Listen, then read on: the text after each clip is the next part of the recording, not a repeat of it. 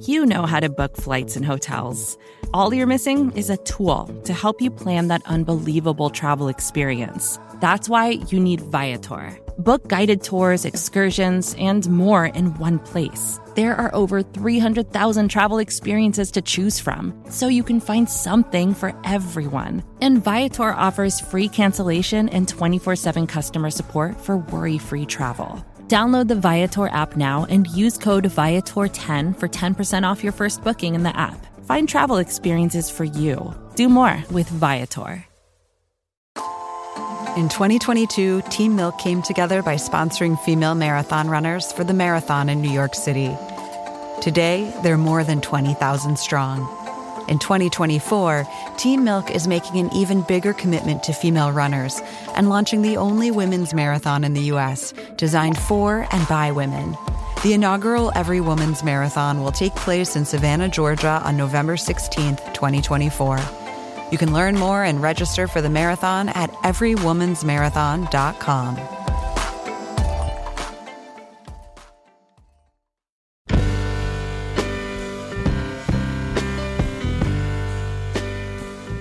Hey, it's Max. We got a bonus for you today. A little extra long-form podcast to start off your week. And it's a special one because I turned the mics on Evan Ratliff, my co-host. He and I have done this a couple of times before when Evan has written big pieces. But this time, he has not just written a piece, he's written a book. It's called The Mastermind. And he has a sort of like synopsis of it early in this conversation that's much better than anything I will do. I can tell you this. The book is good. Like, really, really good. I'm going to read some things quickly that other people have said about the book in case you do not trust me. The Mastermind is a tour de force of shoe leather reporting, says the Los Angeles Times. A masterwork of investigative journalism, says the Daily Mail. A true crime classic, says Publishers Weekly. It also got a rave review in the New York Times. They said Ratliff's journey is not just one of miles logged on the ground, but of incomparable oddness. Come on, you people. This book is awesome. Here's one more for you. 3-time guest on the long-form podcast, David Grann, says with his relentless and fearless reporting, Evan Ratliff has pried open a hidden world filled with high-tech gangsters and drug kingpins and double-crossers. I'm telling you, this story is incredible. And Stone Cold Hitmen, the story is as fascinating as it is terrifying, and it is one that will hold you in its grip. Come on. Go get this book. Also, I just want to say one more thing before we get to this conversation. If you have gotten something out of this podcast over the years, particularly Evan's interviews, which if you've been paying attention for the last 18 months or so, have been about book writing, and I think they've been really nuanced and interesting because he has been grappling with book writing himself. Anyway, if you've gotten something out of the show, which is free, a nice way to say thank you is to buy Evan's book. Go pick up The Mastermind. It's this wild story. It feels like it's out of the movies, and the fact that it's both true and the only reason we know it is because Evan was so dogged and thoughtful in his reporting. I don't know. It's a really incredible piece of work, and I hope you buy it. So that is my spiel. Of course, the only reason that I'm able to spiel at all is thanks to MailChimp. Their support makes this podcast possible. Speaking of this podcast, here's me and Evan.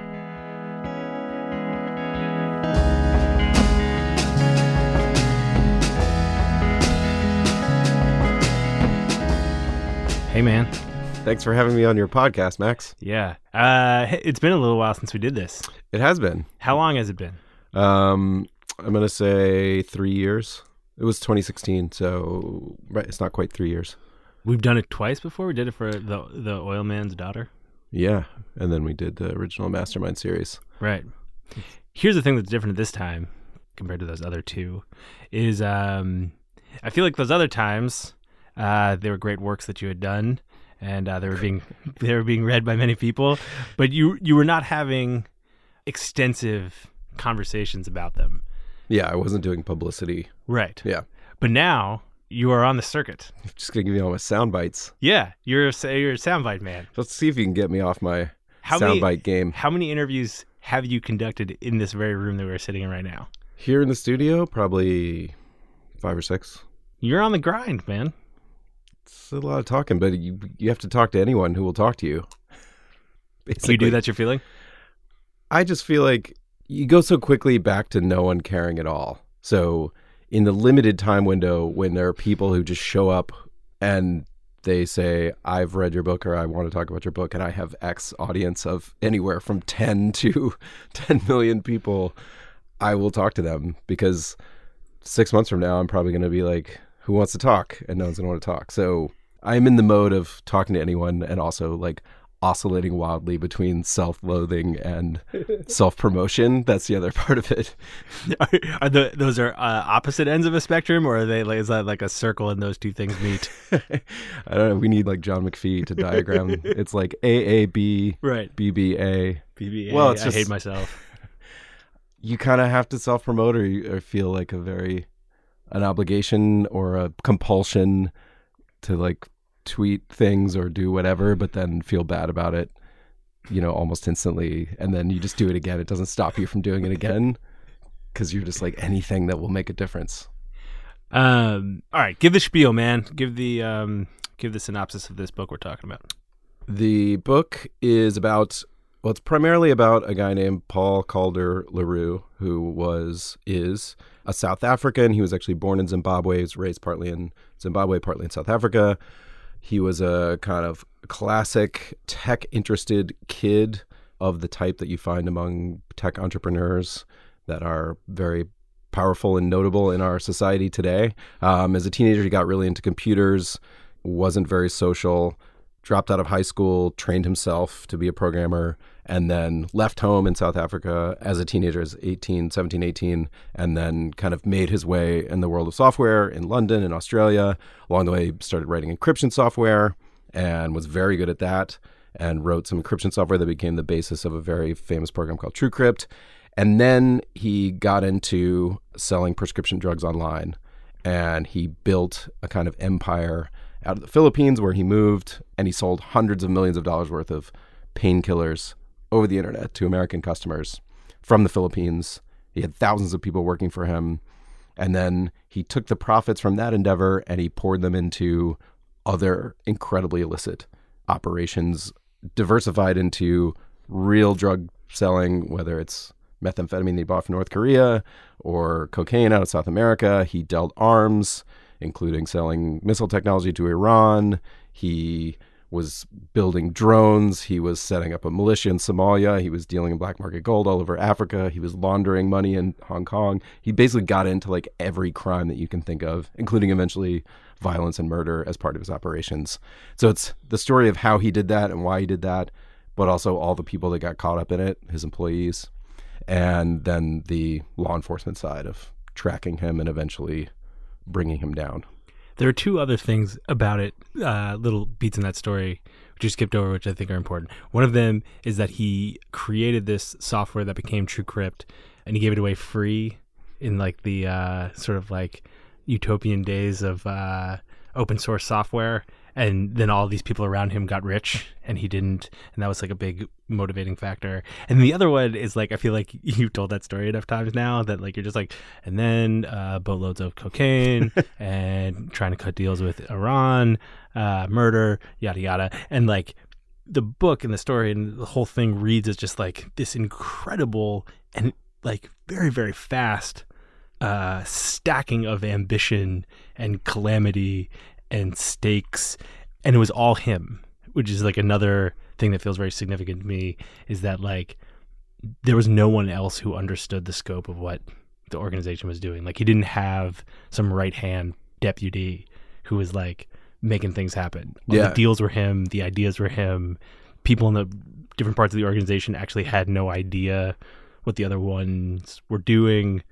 Like he was a mastermind. Yeah, he was a one-man organized crime syndicate. He had all the hallmarks of organized crime, like the mafia or, you know, Mexican drug cartels or whatnot, but there was no family, there was no organization or that he came up through as a lieutenant. He just made it up. He made it up out of his head.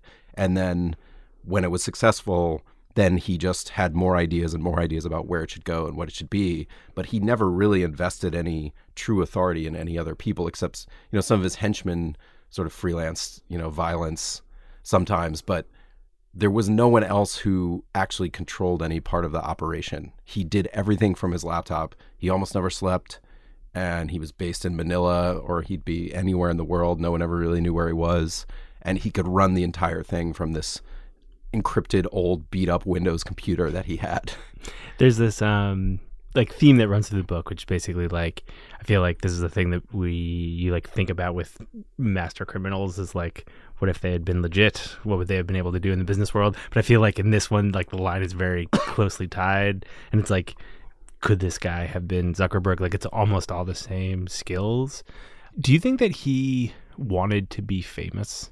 Do you think he wanted to be known for his brilliance? There is some brilliance in what he's doing. And I wonder whether you felt like he wanted to be known for it. I think the truth is he was probably conflicted. I mean, one of the things that I've asked in every single interview is was he a sociopath, or, what ultimately was his motivation? And I don't know what his motivation was, or at least I didn't interview him, so I didn't get a chance to ask him that question. But I think the true answer is that he had a variety of motivations like we all do, and some of them were conflicting. So he, in a way, he wanted to be the least famous person in the world. He was taking his name early on in his operation. He had done things under his own name, I think, before he knew how big it would get. And then when it started getting huge and he started clearly knowing that he was going to draw the attention of law enforcement, he was taking his name off of everything and putting more layers between him and what was sort of available to anyone who was tracking it. And so he was trying to make himself more invisible. His photo wasn't anywhere online. You could not find a photo of this guy. In 2007, 2008, when the DEA started tracking him, they could not find a photo of him. They finally found one in an obscure newsletter of the Manila Polo Club, where he was a member. But at the same time, he would say things to people who worked for him I'm going to be on CNN when I'm arrested. And so I think he knew that as part of what he was doing, he needed to be invisible. But what he really wanted was to be the biggest criminal of all time. He wanted to be known for building this operation that was incredibly unique, or at least he wanted his influence to be felt. He wanted to be able to send someone into any country and have them make a deal on his behalf. And when people came to him and said, "Oh, you're Paul LaRue, you can do this, you can do that," I think that gave him a big boost. Yeah, I mean, part of the reason I ask is this, you read the book and it feels like he saw seams in the point in which the fabric of the internet and the fabric of real life connect that other people didn't see. He just saw places where you could press really hard and break through.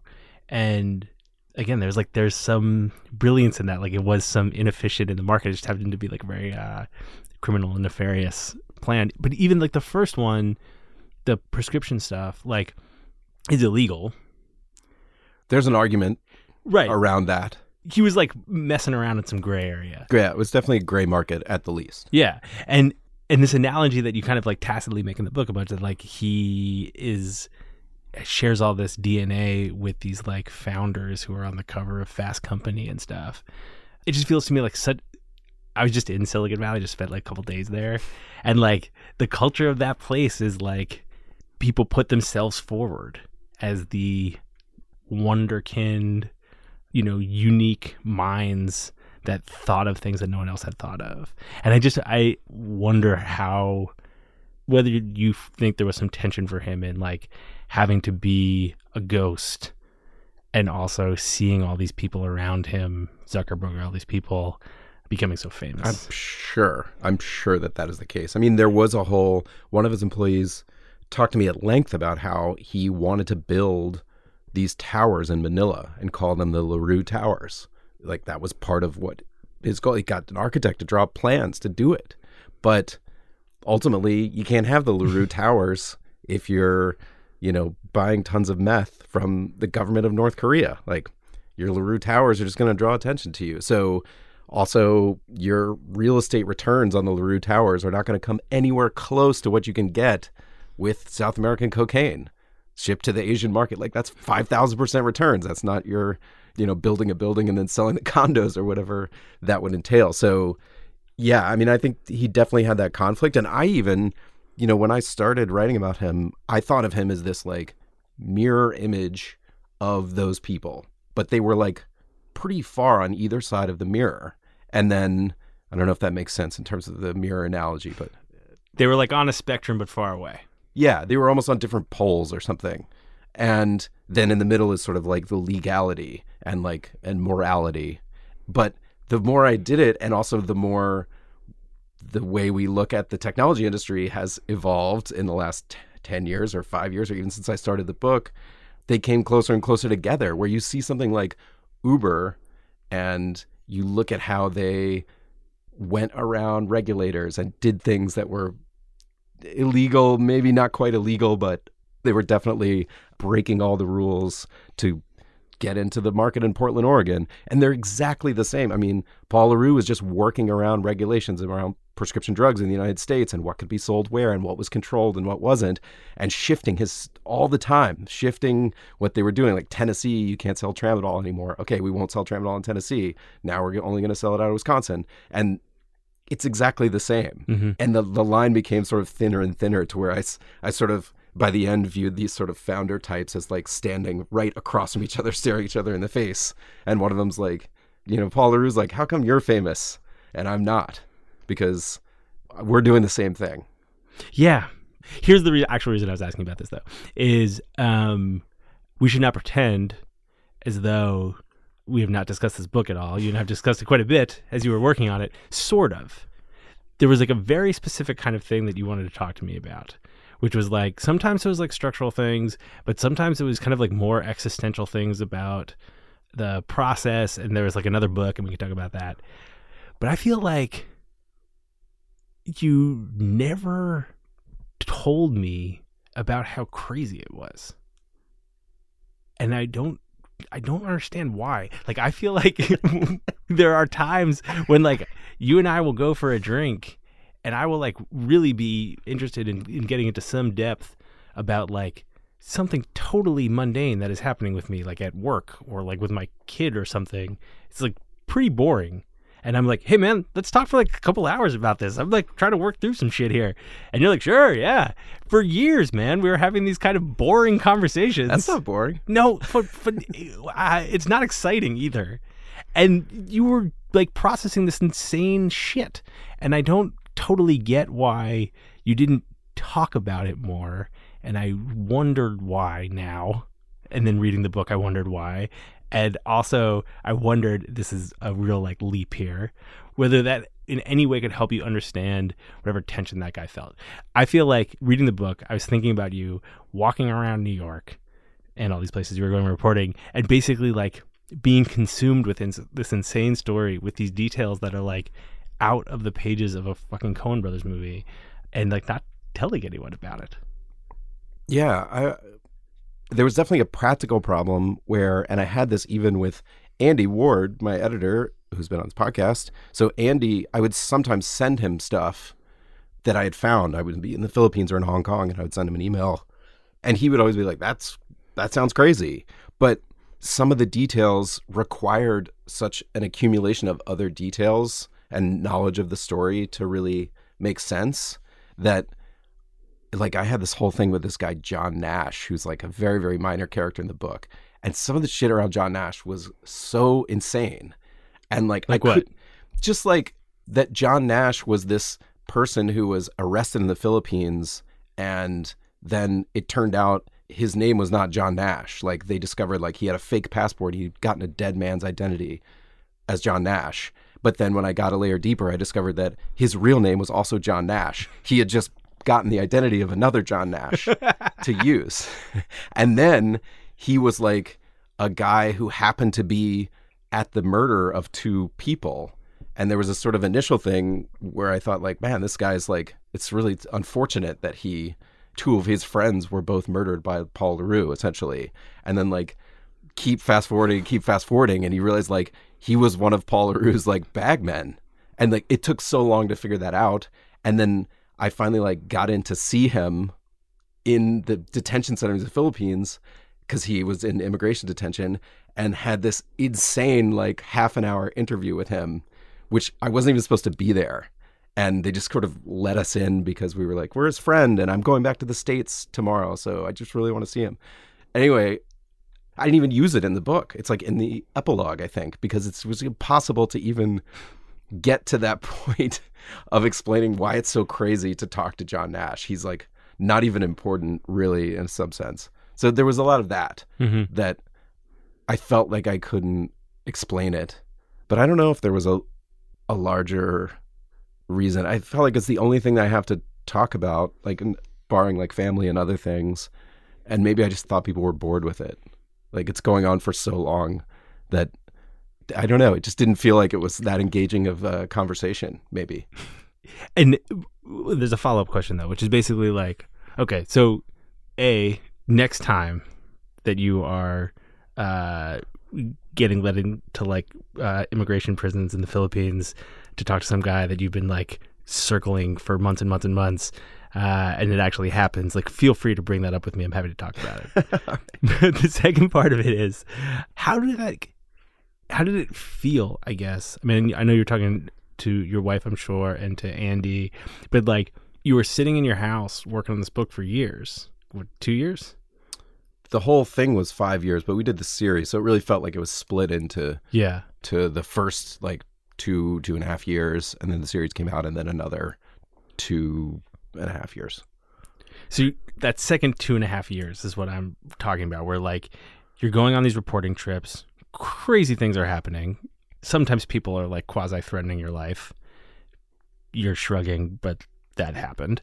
And then you're going home to Brooklyn, sitting in your office, in your house, and writing this book and processing all of this stuff. And I'm interested in how, what that experience was like for you. Yeah, I would say it was very strange. It feels so isolated in my brain somehow, because it was partly because it involved this reporting that was all over the place and things that happened all over the world. So it wasn't like, I mean, things did happen in New York, and there were actually a bunch of court hearings in New York, but it was sort of like, that felt like a different world too, like the world inside the federal courthouse in New York. And it seemed very divorced from my life. Like I would pick up from my life and go to the Philippines for 2 weeks and then come back to my life. My life was the same. And then I would just sit there all day and think about this stuff. And then I was like going to pick up my kids, you know, from daycare. And it just felt like, it didn't feel like I was like, I guess the way I want to put it is, it didn't feel like I was like caught up in a dramatic story in my life. It felt like I was like going out. And when I was in the Philippines, it was like all in, I'm like in the middle of it. But then when I came home, it felt like, okay, now I have this vast archive and I'm just sort of accessing this archive and trying to kind of winnow it down and translate it into a kind of readable version of this craziness. It was just like trying to wrangle. Is that how you like work with articles too? It's like you like put them in their space and they don't escape their space? I think so, yeah. I mean, I've definitely had ones that were obviously like more personal and like I was either a bigger part of the story. I mean, I am in the book. But I don't know. I mean, even now as I'm saying it, I'm questioning whether what I've just told you is accurate, because there was a point, especially when I was first starting, where I would just stay up all night, you know, like looking at things, like, because there were all these online connections that you could make and databases you could access, like Hong Kong company databases, and trying to figure out where all this shit was registered. And so it was kind of like I would get lost in it inside my computer. But at the same time, I don't... You're causing me to reflect on this in a way that I'm not sure that I actually have. I'm just trying to get it done. You're just trying to get it done. But I mean, that's what I'm saying. Like, I don't know, man. I feel like I will stop asking about this in a second. But it is a thing that I'm genuinely curious about. Is like reading the book was there was a multitude of experiences for me reading the book. One of them was like, oh man, my guy wrote a great book. This is fantastic. That was one experience I had reading the book. Another one was like, oh man, this guy was like getting his life threatened a bunch of times. I wish I had known that at the moment. That's like quite scary. And I want to ask you about that. But then the third one was just like, I did have this experience kind of like replaying not specific conversations we had, but just generally like the themes that we'd been touching on? Because I really think that like what we were talking about was boring compared to your book. Well, I also have a thing, to be honest, you and I have interviewed a lot of reporters, and we've both interviewed, legitimate war reporters or people who are going into like Ben Taub, like he's just like going into Syria, going into Iraq. And so there is a part of me, I think, from all of that makes me not want to be the person that's kind of like, oh, it's crazy. You won't believe how dangerous it was what I did, because I'm always comparing it to that. I'm not comparing it to sort of like going down to the bodega and getting a Diet Coke. I'm comparing it to like people that I know that are doing things that feel like, to me, they're operating at a next level that I'm not actually operating at. And I feel the same way about the kind of like literary writing aspects of it too, where I feel like there are people operating at a level that I'm not operating at. So I don't want to be the person who's like, talking in a highfalutin way about what I'm doing when I can see that there are other people who are doing it in a different way. You know what I mean? Yeah. I feel that's a factor. Just so we can get this out of the table, I know a lot of people have asked you about it, but despite the fact that you were reporting and trying to expose a master criminal who was at this point in the custody of the American government, unclear about where his whereabouts were, and remained like an incredibly shadowy figure, you genuinely didn't feel like nervous for your safety in that process? I would say that I genuinely didn't feel, I would say I genuinely did feel nervous for my safety in that process. I mean, you can kind of cast it in different ways. Like I definitely, when I went to the Philippines from the very beginning, I was very careful, and I intended to be careful, not least because the fixer that I was working with, Aurora, who's amazing and is an incredible reporter in her own right, and who was living there at the time, she was, from the very beginning, was like, I'm not sure I want to do this, she's saying to me, and also, you should be careful. You should be careful who you're talking to. You should be careful what you're doing. You should be careful you're not followed. Like, she was very attuned to the environment in the Philippines and the kind of people that I was potentially dealing with. And so I was very careful. And I think because I was pretty careful, I felt like I did everything I could, and I took the risks that I thought were worth taking. And it's sort of both things are true. Like, it was threatening in an ambient way throughout, but I also had made those decisions, and I wasn't sort of walking in being like, someone's going to beat me up or kill me in this situation. I was just like, I've decided to do this. Like, there was a point where this guy, Joseph Hunter, who was one of the hitmen who was in custody, he sent word through someone that he knew that he wanted me to get some stuff for him while I was in the Philippines. And I was like, this is a terrible idea. Like, this has all the hallmarks of like some kind of weird setup. Right. It's like, I need some DVDs from someone. But I just thought like, well, this is going to be interesting. This could be an interesting scene. I could meet an interesting, like, whoever's on the other end of this transaction could be a very interesting source. I will not meet under their conditions. Where they wanted to meet, I refused to meet. I was like, I'm going to be at this bar at this time. It's full of people. If you show up, you can hand me the stuff and walk out. And they never showed up. So that was a case where there was a potential safety risk there, but I felt like I mitigated enough. I mean, if someone's trying to assassinate me, but I didn't really think that they were, but you never know. When you get assassinated, you're the last one to know. So that's what I'm saying. Like, you can look at it one way where like, I definitely walked into a situation where it had occurred to me that someone could just be showing up to kill me, but I did not think that was likely, or I wouldn't have done it in the first place. And I took some measures to make sure it was in a public place, and then I felt like I was good, and I didn't think about it that much. Like, I just had a taco and waited for them. When you're assassinated, you're the last one to know is definitely our Pulquo Chasuda. How else do you like take precautions in that situation? Like, what else do you do to mitigate risk when you're in an unknown place dealing with characters of ill repute? Well, meeting in public places, although that doesn't always work. Like, I met a guy in his bar that he owned, which is a public place. But then he was like, let's go upstairs to my tiny office and talk. And then we did. And like, what are you going to do? Like, you can either say like, no, I'm not going to go up there with you, or this guy's an incredible source and I'm going to go. Mm-hmm. And at some point you have to decide. And what you're telling me is once you make that decision, you are able to sort of like put the doubt somewhere else and just kind of like be there in that small office and get what you need? Yeah, I think so. I mean, I think it's like I don't want to be flip about it, but it's like any kind of risk that you internalize and you just decide in your life you're going to ride in a car, even though a lot of people get in car accidents and die. Like, it's not quite that, but it's sort of like once you accept the risk and you internalize the risk and you say, okay, I've done what I can, but I'm not going to not do this, then you just have to do it. Mm-hmm. And if it got into a situation where it seemed very dangerous, then obviously I would have tried to get out of it. But I did have some confidence that most of these people that's not what they're out for. Like, if I show up to talk to them, mostly they want to know how I found them. And also they want to tell me their story, just like anyone else in any other story that you come across. Most of the people want to tell you their story, and they're kind of excited that someone showed up, especially who flew all the way across the world to talk to them.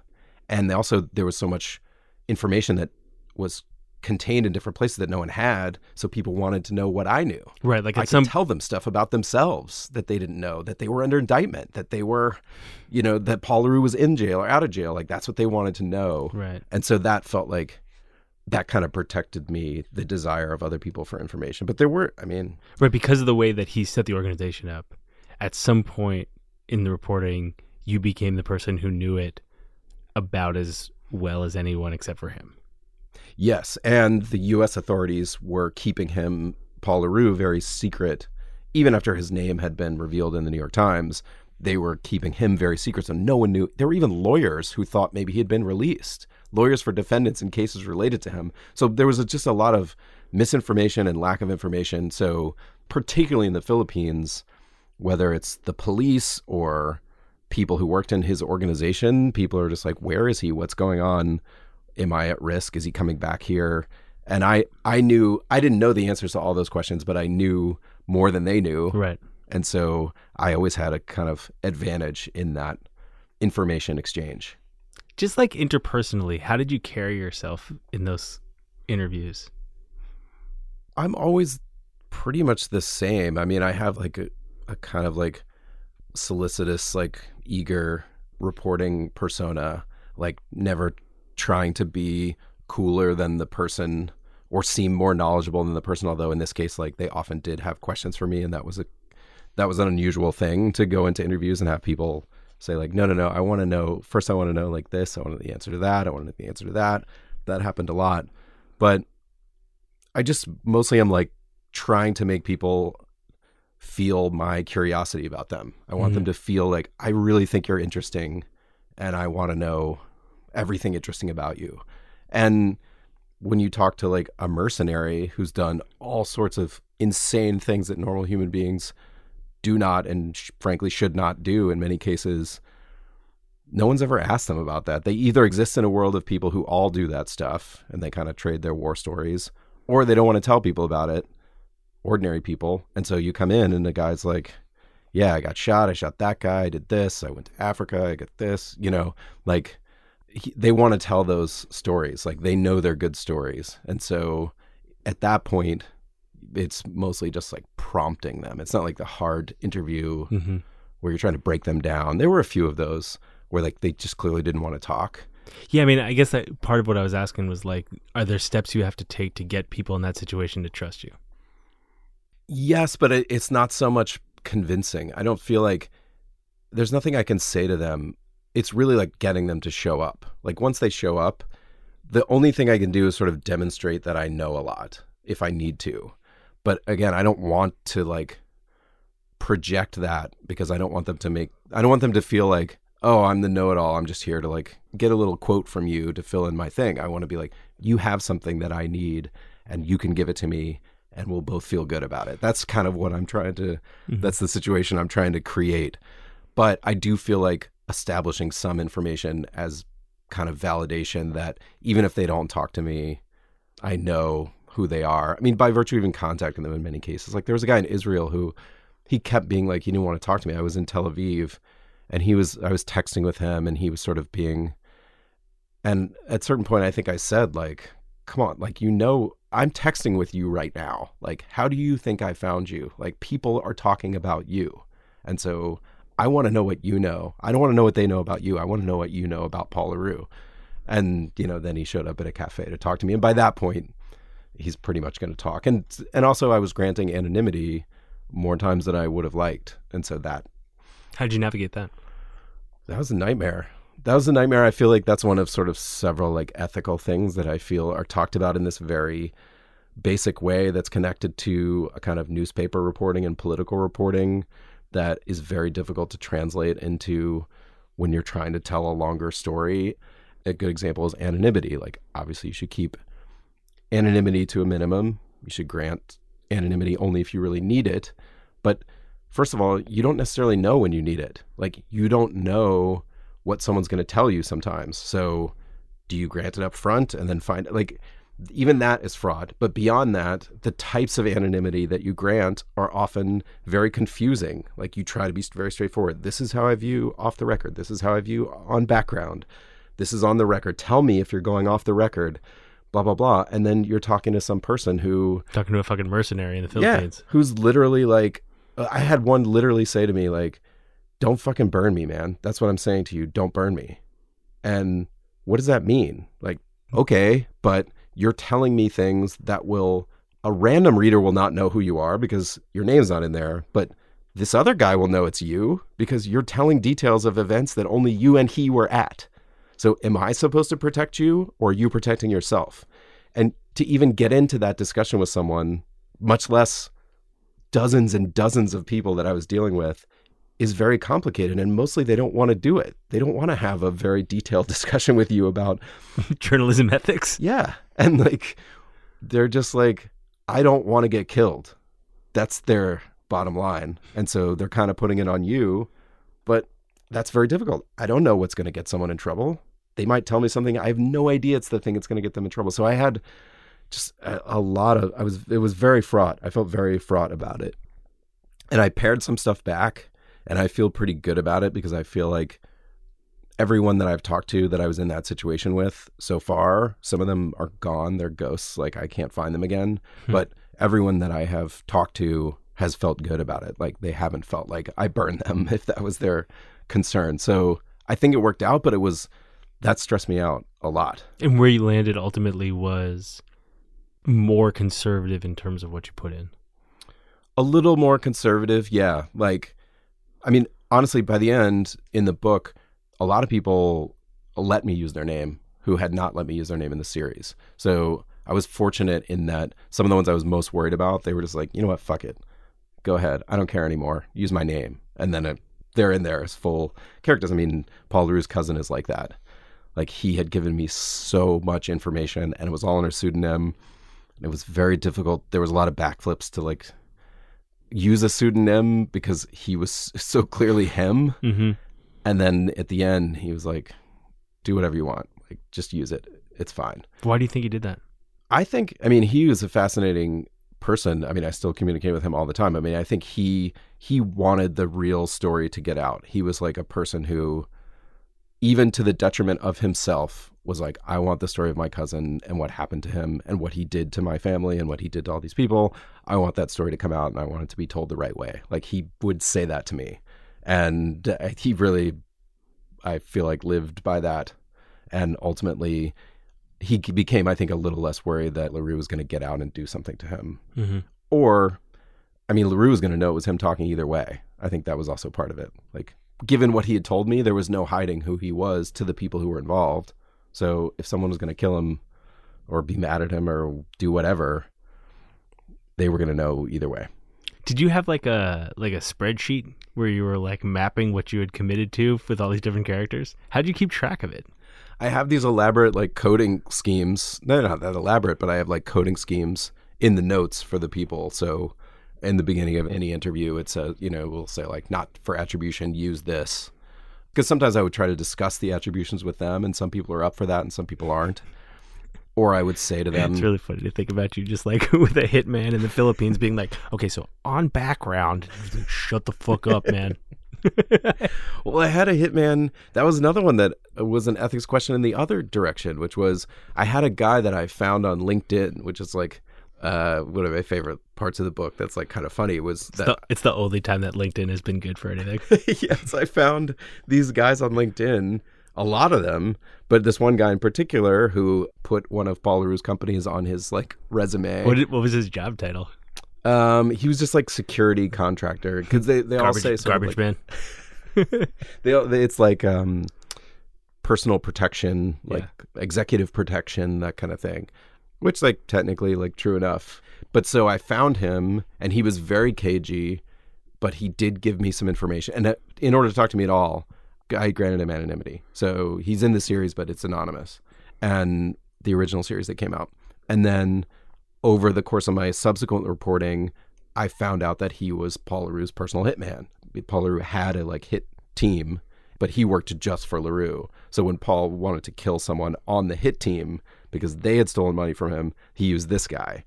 And when I found that out, I called him or I emailed him and he called me, and like he just admitted it. Like he just told me the whole thing. Like he clearly wanted to get it off his chest, like how they'd killed people. Can you just help me understand that, like the contours of that conversation? So like he calls you send him an email. I think I called him on WhatsApp. So I sent him an email and I said, hey, look, because there had been a trial and he had been referenced in the trial in a way that made it clear to me that it was him.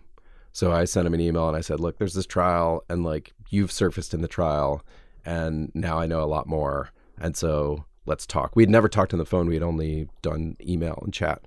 And so then he said, okay, call me. So I called him and I said, it's like a rare tape in which like I talked for like the first, 10 minutes or something, where 5 minutes, maybe it seemed like 10 minutes, where I'm saying like nervously sort of like, hey, I went to this trial. Here's what I found out.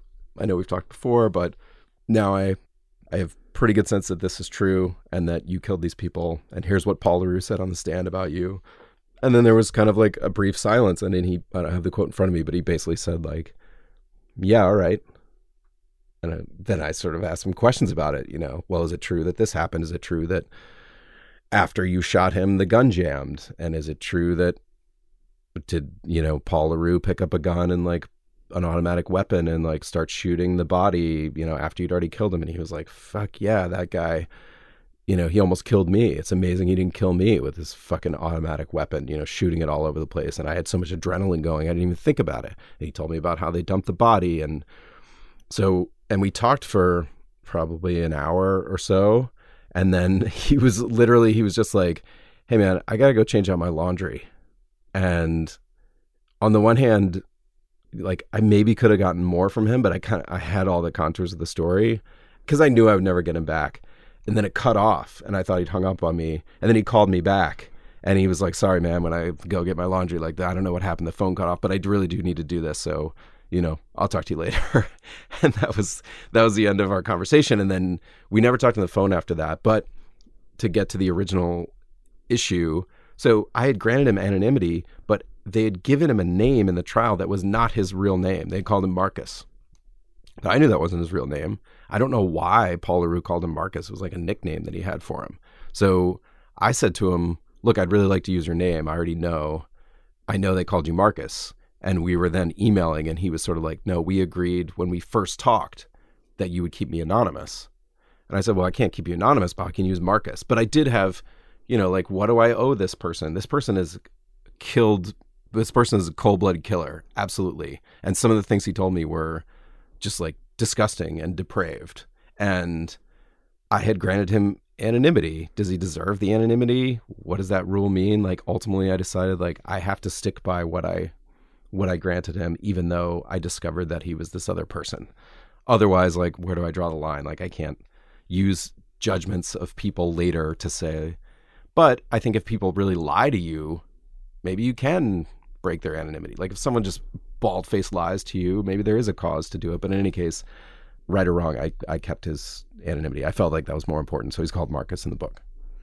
Is it hard when you're talking to a cold-blooded killer to like remain neutral on the phone, to like reserve judgment? I don't think so. I didn't find it hard. I mean, I think there are things that a person could describe that would be so disturbing that you would not be able to do that. But this is a person who's, he's a professional hitman. He's describing people that were part of Paul LaRue's organization that Paul LaRue thought were stealing from him. And this guy was sort of like, as far as I know, they were. Like, I didn't do the investigation. I was just told this person's stealing from me. And he was an ex-cop in South Africa. And so I think I was so focused on getting the information from him and confirming information.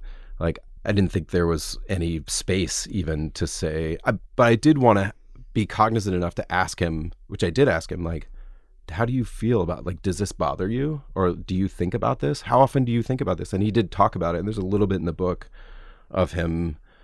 He wasn't a big enough character to go on and on about it, but, you know, he does think about it and it does bother him. And he was sort of like, I think karma, you know, fucked me up. Like, my life was ruined after that. And I think that's because I did that. But then he was also like, I guess I can never take a Harley trip to America now because the American authorities, like, he was so flippant about it too. There was actually one thing that I found so disturbing, which is, it was a small thing, but he said, I didn't think of this as being that different from when I was a cop.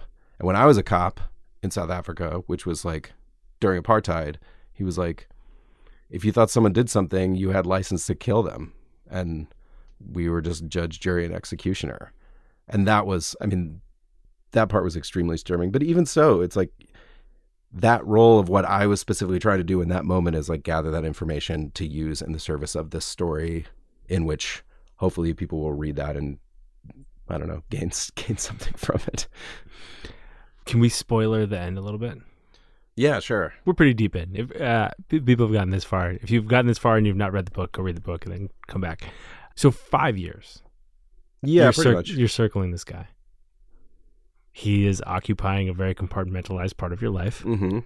So much so that you're not really talking about it with your friends. Weird.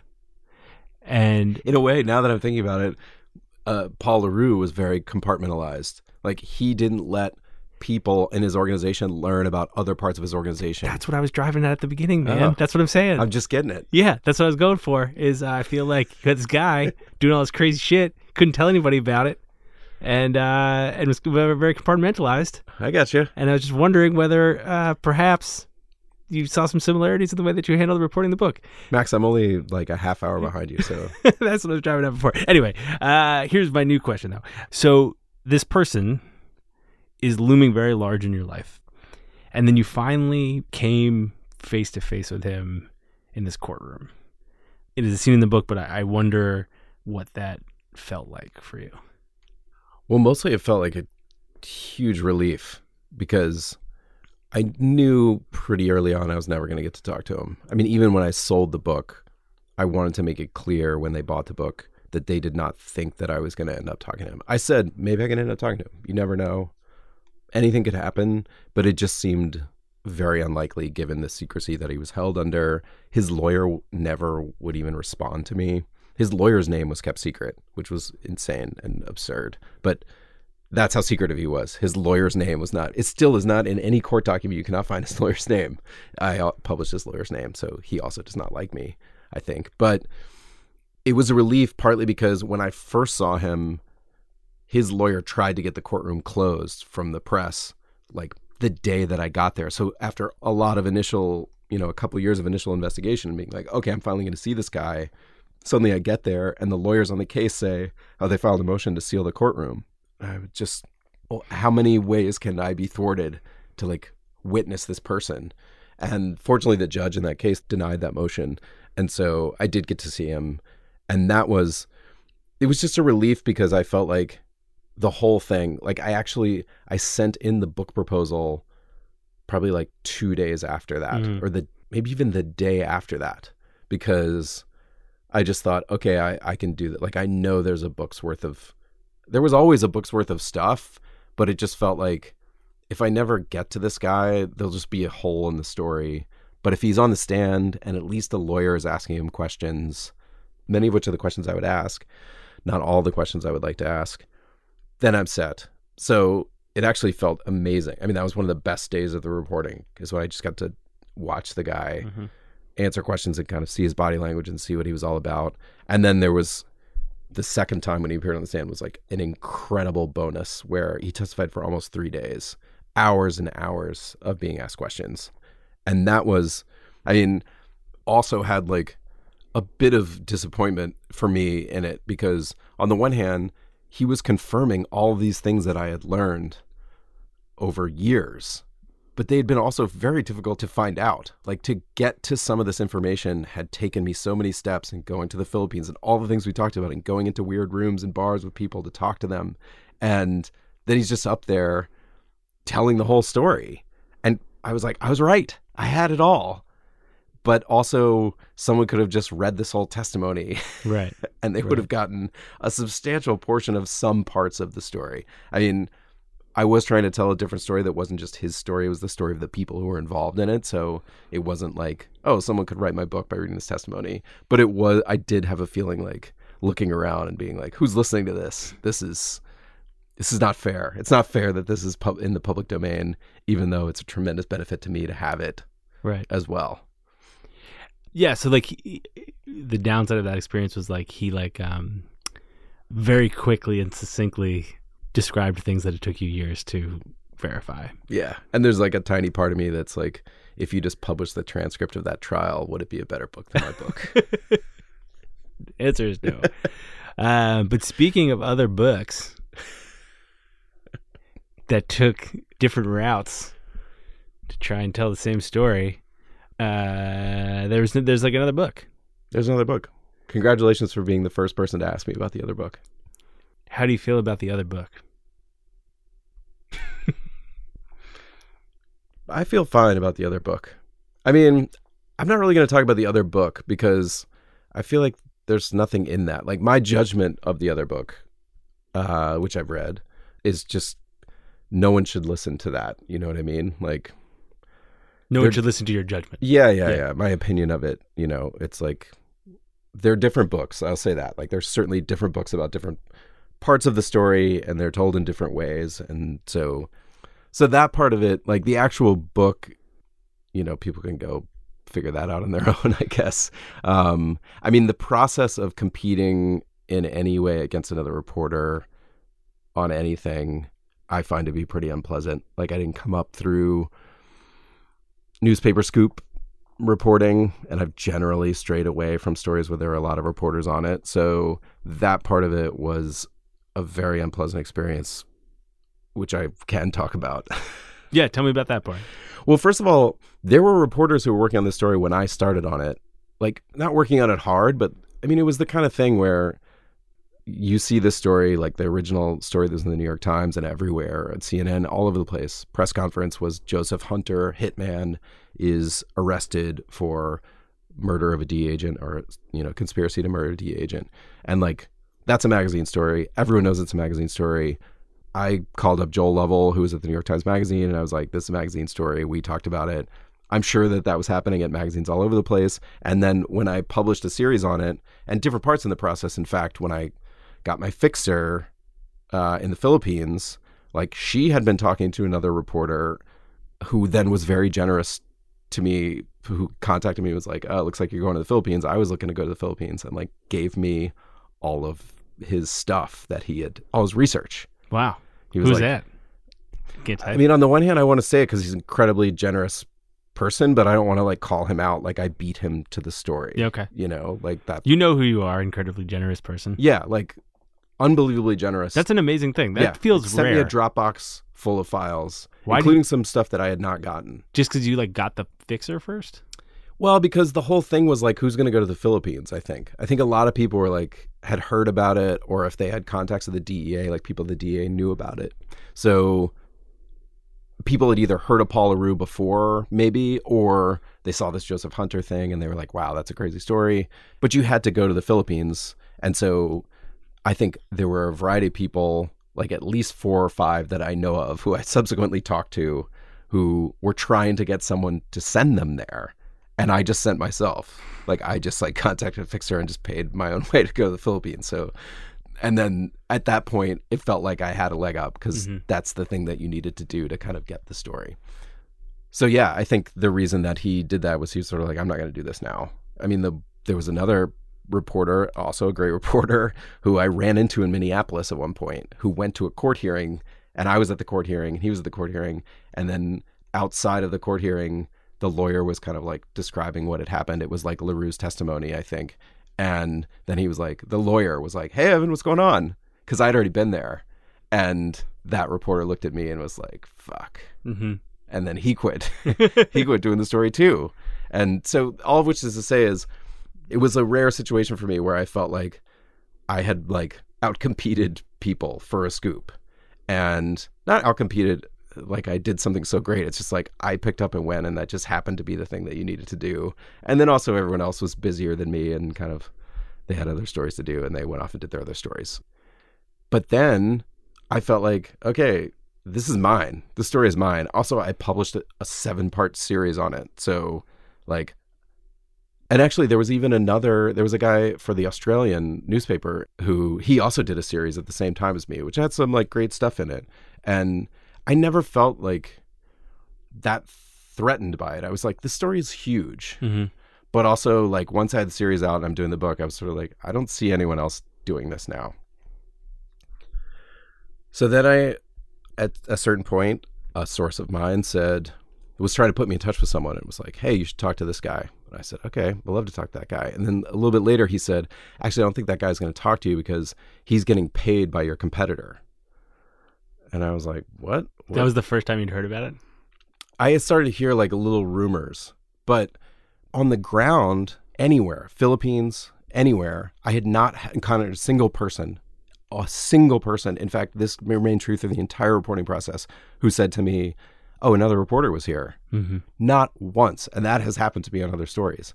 So I just thought like, if anyone's doing this, they would be here. Like we would cross paths. There's a lot of people involved in this thing. So there's always a chance, but certain central people, I was just like, this doesn't seem possible. So that person said that, but I also dismissed that. I was just like, well, that doesn't sound real to me. Like that sounds like some bullshit. Mm-hmm.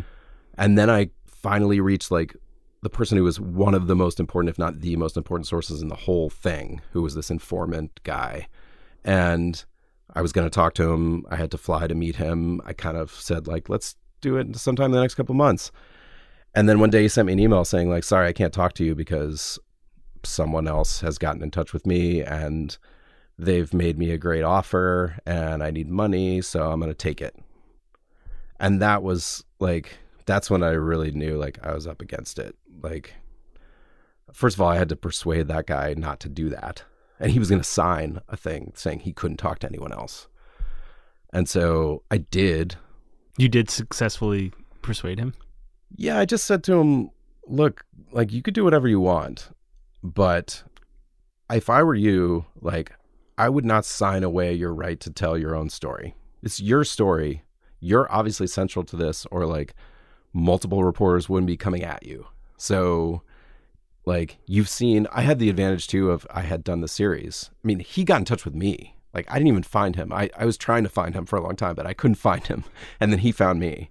So I was like, you found me. You obviously want to tell me your story. You've seen what I've done. You see what I'm trying to do here. So I think you should talk to everyone. Like, I don't care who you talk to. I'm not trying to get you to talk to just me. And you should think about why someone's trying to get you to sign something. And he was basically, he said, fuck it. Yeah, sure. I'll do it. So I flew and I talked to him. And he's a very important character in the book. But that's when I knew, like, it became very, very stressful. That's one of the most stressful days of my life, I think, when I got that email. In fact, when I opened the email that morning, my wife literally thought that someone in our family had died. Like, she looked at me, she saw me, and I was like, oh, shit. And she was like, what?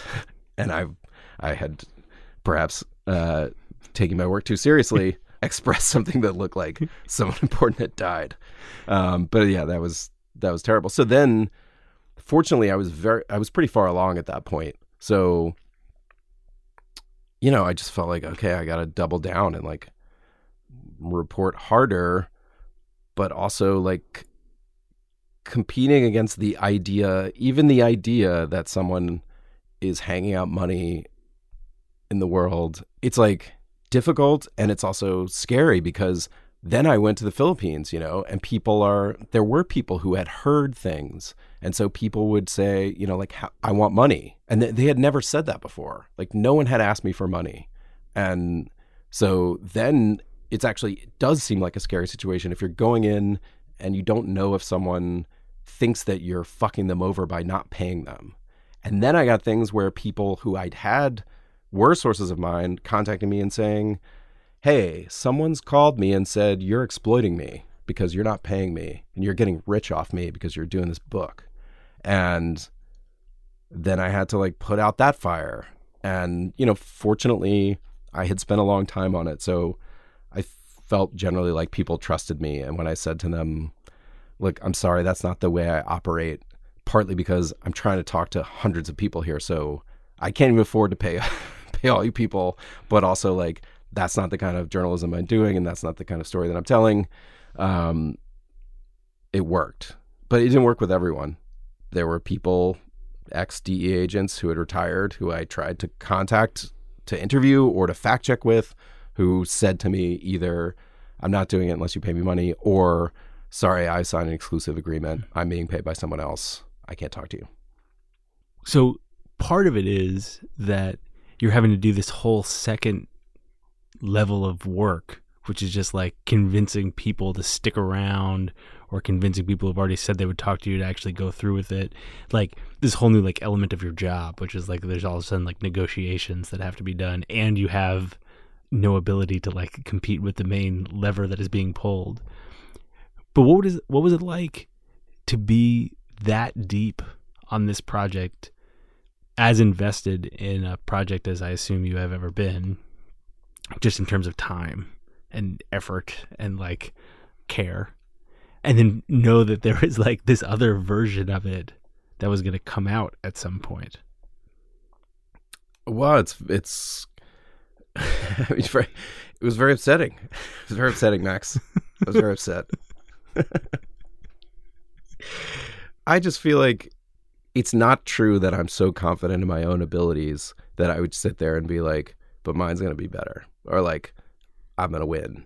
Whatever winning means, like coming out first or having the story be people like it better or sell more. I mean, there's all kinds of ways in which you can win one and lose the other. So I don't even know what winning is, but like my whole goal had been like, write a book that my editor likes and like write a book that some people like and then not worry about the rest. That's like, I feel like that's your ideal as a book writer. Like you're trying to stay away from other measures because that's the only bad places your brain will go, your emotions will go. So, but then if you introduce the idea that there's going to be another version of it that's also going to come out, first of all, there were a lot of difficulties in reporting the story that stemmed from the fact that people had different versions of the same story. People that I talked to had different versions of the same actual facts. And there was I had a lot of angst about triangulating those. And you can look at my 50 pages of source notes and like the note attached to it about how I did that and everything else. And so this adds another layer, which is like, now there's going to be another public version of events. I mean, you're kind of safe if no one else is going to. Right. If you have the only version. Yeah. It doesn't matter if you get it wrong. And like, there are things that I got wrong. Like you can go on my website and there's like corrections that I have made to the ebook and things that, frankly, if I'd been able to fact check and interview everyone that I tried to fact check and interview with, those mistakes would not have happened, but they still are really devastating. Like everyone to me is very devastating, like in the book. Like if there's a thing where like this meeting happened at this time instead of this time, because one guy told me it happened. It's not like I don't have a source or something. It's like he just misremembered exactly within the period of 45 minutes, like was the guy on the plane or off the plane. And it's not right in the book. And it's like drives me insane. And like, I'm like, how quickly can we correct this? And they're like, there are books out in the world. But to your point, if you're responsible for the entire historical record of this thing, then no one's ever going to do that. Or sources might do that, but they have no vehicle with which to actually do that. So it is crazy. And it made me that much more just tense about trying to get everything right, which you can't. I mean, I don't know, this is a different existential question, but like the book's 125,000 words. Like you can't get everything right. Like this type of nonfiction book, like people are telling crazy stories and like there's lots of caveats in there about who's telling me what when, and the source notes say there's another version and all that sort of thing. Well, you're also like on your own a little bit when it comes to fact checking, at least compared to like you've written for the New Yorker, and the Atavist has like a very elaborate fact checking system. And at least my understanding of books in general, not your book in particular, just books in general, is like it's not like Random House has a fact checking department. Yeah, that's not their. They don't view that as part of their responsibility, and so that's on you to do and to pay for. And I mean, there's this great fact checker, Ben Phelan, who you've also worked with, who fact checked the book. But even that, you can't do it at the level of a New Yorker fact check or frankly, an Atavist fact check. Like the series was checked a little differently than the book. But it's still like you're on the hook to check it. Like, yeah, it's on you. You don't have like an institution backing you. Yeah. I mean, fortunately, like when it got into legal, like I did feel like they were backing me to a certain extent. I didn't mean like... But in terms of getting stuff right or wrong... It's just literally not the way that industry works. Yeah. Like, you write a story for the New Yorker. The New Yorker says, we are going to take responsibility for checking every fact in this story. You write a book for any publisher, and they're like, it is up to you whether or not the facts in the story are accurate. Yeah. I mean, the name The New Yorker is on the cover of the New Yorker magazine, and my name is on the cover of the book. Right. And if the book has some fatal flaw in it that I failed to check, then...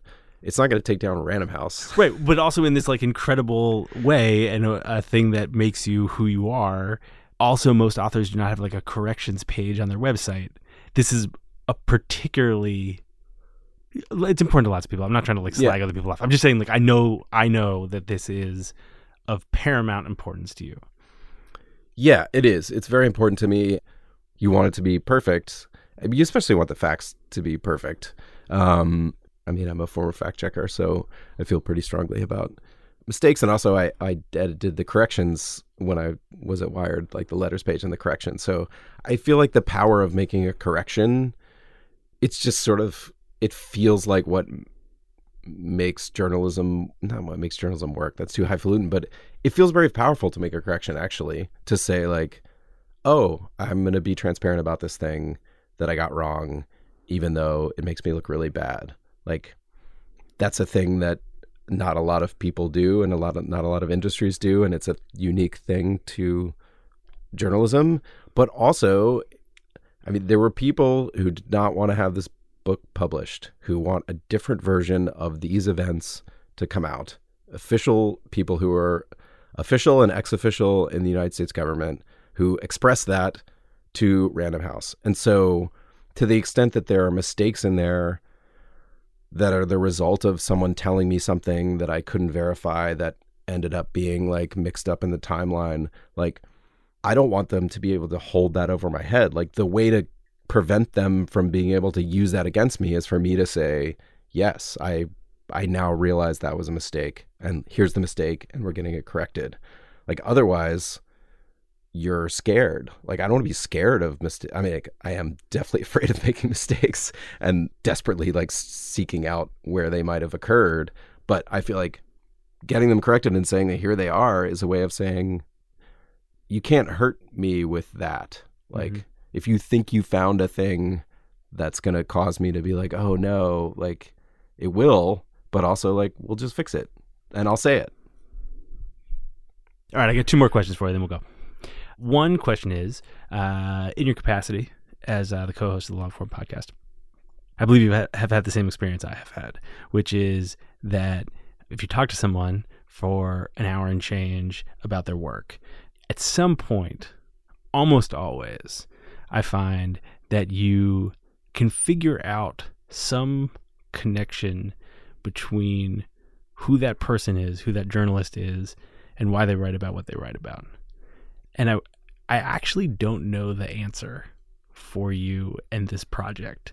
Like, I don't totally understand. I know how amazing a story it is. And it's unbelievable and, like, cinematic and crazy and all these things. So maybe the answer is just that it was, like, too good to pass up. But I wonder if you have a theory about why this project was the thing that allowed you to sit in your office for years on end thinking about one person and being so desperate to figure it out. Well, I mean, I'll tell you the things that I tell myself. Yeah, go ahead. I mean, one of them is just that I am interested in people who live lives that are very different than mine. I feel like I have generally followed like a fairly conventional path. I mean, in some ways, like career-wise, maybe not, like freelance writer and various other things, but it's not like I've ever been a part of like a crazy scene, or like I'm just like pretty conventional person in many ways. That's how I view myself. And so it's very interesting to me, people who are out there just like living crazy lives. But it's also the case that I do think about like, it sounds pretentious, like that I think about like morals and ethics a lot. But I do think about that stuff a lot, like pertaining to journalism, but all sorts of things. But one thing that I definitively think is like, we're all like less moral than we think we are, like including myself. And so I was very interested in the people who were involved in this thing, who had various justifications for it. Like I'm interested in the justifications that people provide for themselves to get deep into something that starts as one thing and ends up as like a murderous criminal cartel. Paul LaRue, sure, but also doctors and pharmacists. And I was just interested, like, it's interesting to think about where the pressures in our lives create sort of like moral ambiguity that we didn't think was there, and like why we do things that maybe we would have said, I'll never do that. Or we would look at someone else and say, oh, they're really bad, they're really evil. But then we've never experienced those pressures. And so that combination, that like cauldron of factors is something that I'm very interested in, because I feel like it applies to everyone. I don't know if I wrote the book in a way, it's such a crazy story. I don't know if I wrote it in a way that someone would read it and be like, aha, this contains lessons for my own life. I don't think I quite did that, but that's what interested me, was why did people make these choices? And what pressures were they under that caused them to make these choices? Or was it greed? Or was it just like all the vanity and different things that we all get caught up in? And also some of them, many of the people, maybe not at the highest level, but many of the people that participated in this scheme told themselves they weren't. Yeah. In one way or another. Yeah, as we all do. Right. I mean, so in part what you're saying is just like, this story exposes like blind spots in very like black and white ways. Maybe like we all have these blind spots, but in the life of an ordinary man, as you were casting yourself, those blind spots are a little bit more like nuanced, you know? And in this situation, it was so stark, and yet still people had their blind spots. Yeah, it kind of reveals that. And I'll give you an analogy, which you're very familiar with, which is I will not read the ads on the podcast, generally. The podcast that we are currently on, you will not find me reading the ads. Generally. I think I have done a MailChimp thing. You've done a MailChimp thing once or twice, yeah. But that's connected to a general sort of like journalistic, like ads edit kind of thing. And I have this view of advertising and sort of like how they use stories to manipulate people that at a certain point I realized it's so ridiculous. Like my whole career, like how the money that I have ever made in my life up until this book is like a lot of it from advertising. It's like based on advertising. But those kinds of things, you know, where we get into these modes where we think we have these moral beliefs and then we don't fully interrogate them. And then if you do, you realize that they're a little bit more slippery. And I feel like these extreme examples of people where you would look at them and say, wow, that doctor prescribed 1,000 painkiller prescriptions a day. Like that person was absolutely corrupt and just fueling the opioid epidemic. But then if you talk to them, you realize they have justifications too. Yeah. They have explanations too. That's what interests me. So do you feel like you have those things? Like, because I hope that you do not actually morally or ethically slip very often, because for me, you should know this, you are sort of like my guiding principle in that general department. So the way that I try and orient myself ethically and morally is if like I can just like maintain a position in the wake of your like moral and ethical stewardship? I don't have to be right there, like at the front of the boat. I don't even know what the name of the front of the boat is, but I don't have to be there. Just within like the wake is fine. But do you feel like you slide, or is the whole point that you like don't know when you are? You just perhaps given me my first migraine headache in my entire life. I'm not going to admit my moral failings here on our joint podcast, Max. You should try. You're going to have to work harder to get me to do that. But the answer, it's like both. Like, yes, I have moral failings like a human being, but also I do think we're all operating under certain rationalizations for a wide variety of things that we don't even think about. I mean, this is maybe going sideways, but like, I feel like that's the whole discussion around like privilege, you know, that privilege is something that you don't think about and it's operating in your life. And then when someone, if you're willing to listen, when someone tells you about it, you realize, oh, I can look back and see all these ways in which it was operating in my life. And now I have to confront those and sort of like the moral consequences of those. So it's things like that you just go through your life not even thinking about, that suddenly something else can reveal to you. Blind spots. Yeah. I mean, that's my view, is that if you're paying attention, you're encountering those things all the time. So you're never as moral as you think you are, even by your own standards. You're trying your best, right, but you're not meeting them. And that's okay as long as you can kind of like grapple with that. Right. And that the end result is that you need to be vigilant. Yeah. I mean, if there's one thing we can say about Paul LaRue, he was not vigilant. Or if anything, he was vigilant about like going in the most negative possible direction. But that's kind of why I get back to that question I asked at the beginning, which is just like, reading the book, I find it impossible that he didn't want at some point to be known. Despite all the steps that he took to like not have any photos of himself on the internet and mask his name and all this stuff. I don't know. It just feels to me like on some level he had to have wanted people to reckon with his brilliance.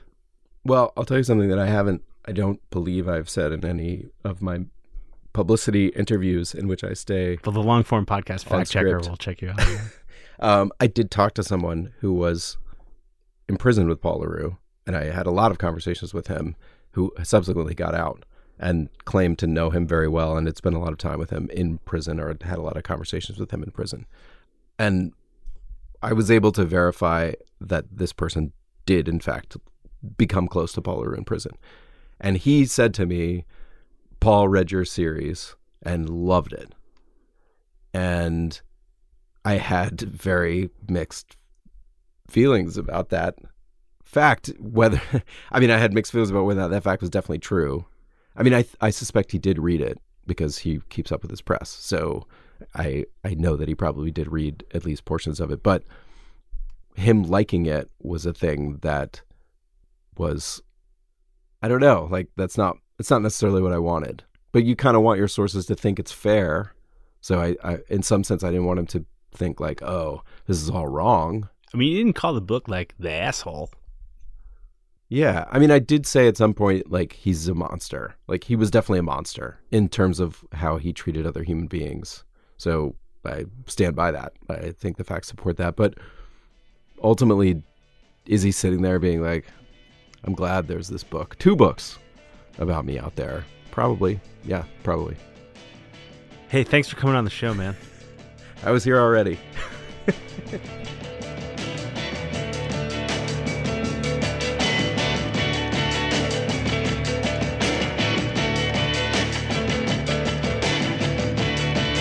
Thanks for listening to Longform.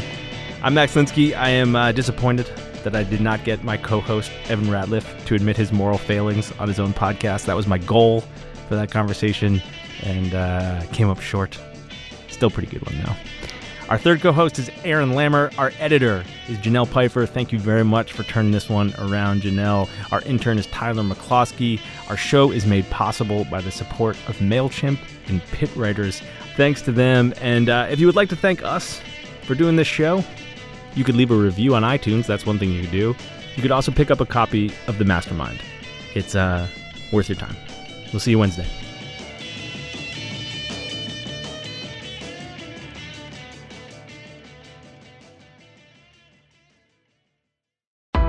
Why do you run?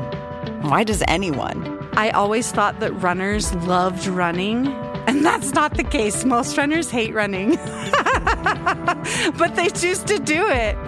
In the new docuseries Running Sucks, brought to you by Teen Milk, Abby Ayers learns why women runners everywhere are driven to go the distance. It really is about taking my power back and proving myself wrong. Teen Milk is about fueling women's performance and helping them along their marathon journeys. You can sign up now for the inaugural Every Woman's Marathon taking place in Savannah, Georgia on November 16th, 2024. Learn more and register at everywomansmarathon.com.